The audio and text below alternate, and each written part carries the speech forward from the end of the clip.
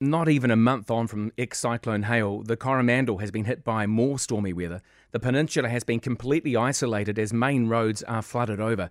Coromandel MP Scott Simpson joins us here on Early Edition. Scott, morning to you. I bet you've had one hell of a weekend. Well, it hasn't been the Auckland anniversary weekend that most Coromandel people would have wanted, but all around the region we've had issues with roading outages and surface flooding, but not the same devastation to houses and life that has occurred in Auckland. No, look, and thank you for reaching out like that, but the Coromandel, you've got huge swathes of roads just disappeared. What's the general feeling from the people that you're speaking to there, permanent residents or holidaymakers? Well, they're still coming to grips with the impact of some roading devastation that will take months to repair. The main highway across the peninsula, State Highway 25A from Kopu to Hikuai, has had a major slippage.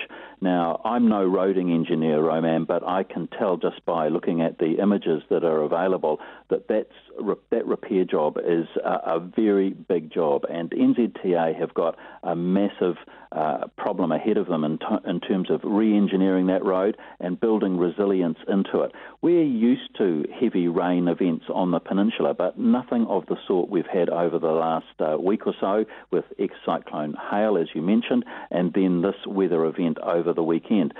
My concern as the local MP is, of course, that more heavy rain is predicted in the next 24, 48 hours or so, and the surface flooding in already saturated land is probably going to be worse, and people need to look after themselves, look after farming and agricultural stock, but also take care of each other in their local communities at a time like this. Yeah, and you've mentioned what's coming from NIWA and the Met Service. They're doing such good work keeping us informed with what's coming. You can't change that. So what's your recommendation to people there now with the roads being quite dodgy in places? Just hunker down?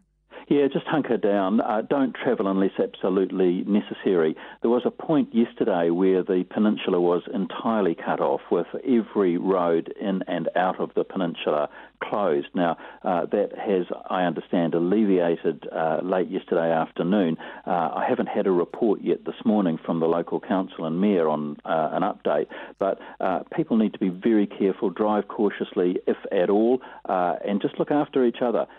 Do take care of elderly people who live alone in your local community. Just reach out to them maybe, but don't put your own health and safety at risk in doing so. Yeah, there's really nothing more you can do at this point, Scott, and people are probably still reeling with the physical cleaning up, and then they've got to get in touch with insurance companies, and we've heard this morning this could take a long time, going down to, like, they're actually talking about COVID being an issue for insurance claims. It could be a very long time, couldn't it?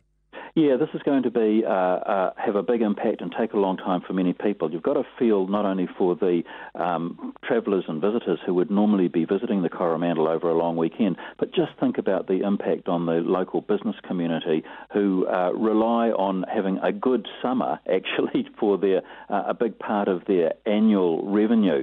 Now, this has been a disaster this summer for local businesses, and my heart just goes out to them because they don't have many other options for recouping that business loss.